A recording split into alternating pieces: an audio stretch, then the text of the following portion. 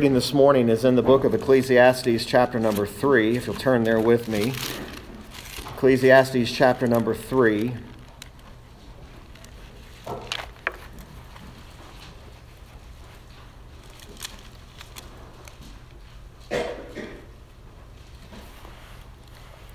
Beginning there in verse 1. To everything there is a season, and a time to every purpose under the heaven. A time to be born, a time to die, a time to plant, and a time to pluck up that which is planted. A time to kill and a time to heal, a time to break down and a time to build up. A time to weep and a time to laugh, a time to mourn and a time to dance. A time to cast away stones and a time to gather stones together. A time to embrace and a time to refrain from embracing. A time to get and a time to lose. A time to keep and a time to cast away. A time to rend and a time to sow. A time to keep silence and a time to speak. A time to love and a time to hate. A time of war and a time of peace. What profit hath he that worketh in that wherein he laboureth? I have seen the travail which God hath given to the sons of men to be exercised in it. He hath made everything beautiful in his time. Also, he hath set the world in their heart, so that no man can find out the work that God maketh from the beginning to the end.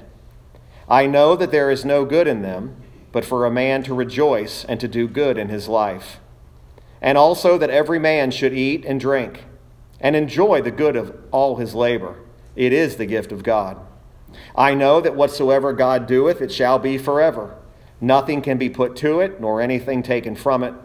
And God doeth it, that men should fear before him. That which hath been is now, and that which is to be hath already been, and God requireth that which is past. And moreover, I saw under the sun the place of judgment, that wickedness was there, and the place of righteousness, that iniquity was there. I said in mine heart, God shall judge the righteous and the wicked, for there is a time there for every purpose and for every work. I said in mine heart concerning the estate of the sons of men, that God might manifest them, and that they might see that they themselves are beasts. For that which befalleth the sons of men befalleth beasts. Even one thing befalleth them. As the one dieth, so dieth the other. Yea, they have all one breath. So that a man hath no preeminence above a beast, for all is vanity. All go unto one place. All are of the dust, and all turn to dust again. Who knoweth the spirit of man that goeth upward, and the spirit of the beast that goeth downward to the earth? Wherefore I perceive that there is nothing better than that a man should rejoice in his own works, for that is his portion. For who shall bring him to see what shall be after him? I was thinking this morning that for the unregenerated man, or what we would refer to biblically as the natural man, you realize the natural man, the unregenerate man, has the wrong view of everything. He views life wrongly. He views the purpose of life wrongly. He views his own worth wrongly. He has a wrong view of that which is spiritual and that which is temporal, that which is eternal. But he has a wrong view of not just spiritual things, he has a wrong view of world things. He has a wrong view because he doesn't know how to view it. Think about what man thinks about. He has a wrong view of the world. He has a wrong view of the universe, and he simply thinks life is just existing. That man is just here to exist, and that man lives for 75, 100 years.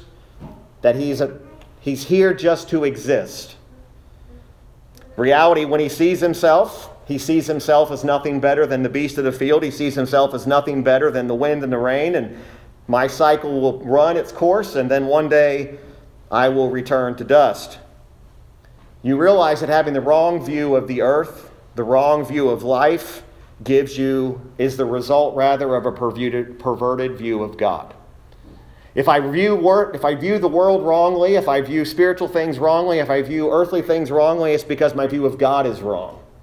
How I view God is what determines what my perspective is on everything in his life. You realize that even the unregenerated man, the natural man, has a consciousness. He is aware. You realize a man cannot escape his own conscience. He cannot say, "Conscience, be gone. I don't want to think. I don't want to consider." He can't escape. But again, he can have a perverted thought. He can have thoughts that are wrong towards God, but his conscience is always there to remind him.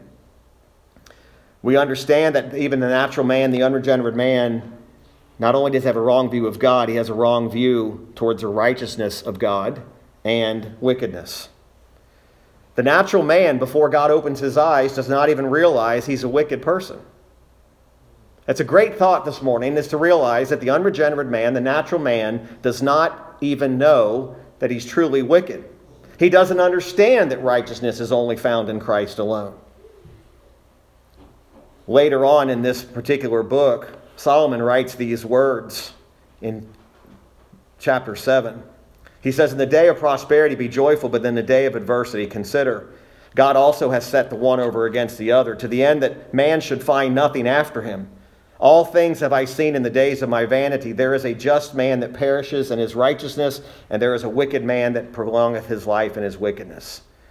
Be not righteous over much, neither make thyself over wise. Why shouldest thou destroy thyself? Be not over much wicked, neither be thou foolish. Why shouldest thou die before thy time?" In this interesting view of the unregenerate man, Romans also teaches us that God is without excuse. He does see the realities of creation. He sees reality all around him, but his problem is that he has a perverted view of God. Folks, what I want to think about today, and I know I'm being a little bit lengthy with this morning, but I want us to think about the darkness that the unregenerate natural man is in today. That light that you and I so easily take for granted, that light of the gospel that has illuminated our hearts, I want you to remember what a great gift that is. And realize that the world that sits in darkness, may we never become so hardened in our theology and so hardened in our doctrine that we have failed to apply that in the reality that there is a very, very dark world that is all around us. And when we see the world respond the way it responds, it's responding because it's a world that does not know God. So many things we take for granted. As we read forward in the coming weeks, we're going to see that Solomon is setting forth the great glory of Christ. It's all through these chapters. Folks, it is Christ alone that gives us the meaning of life.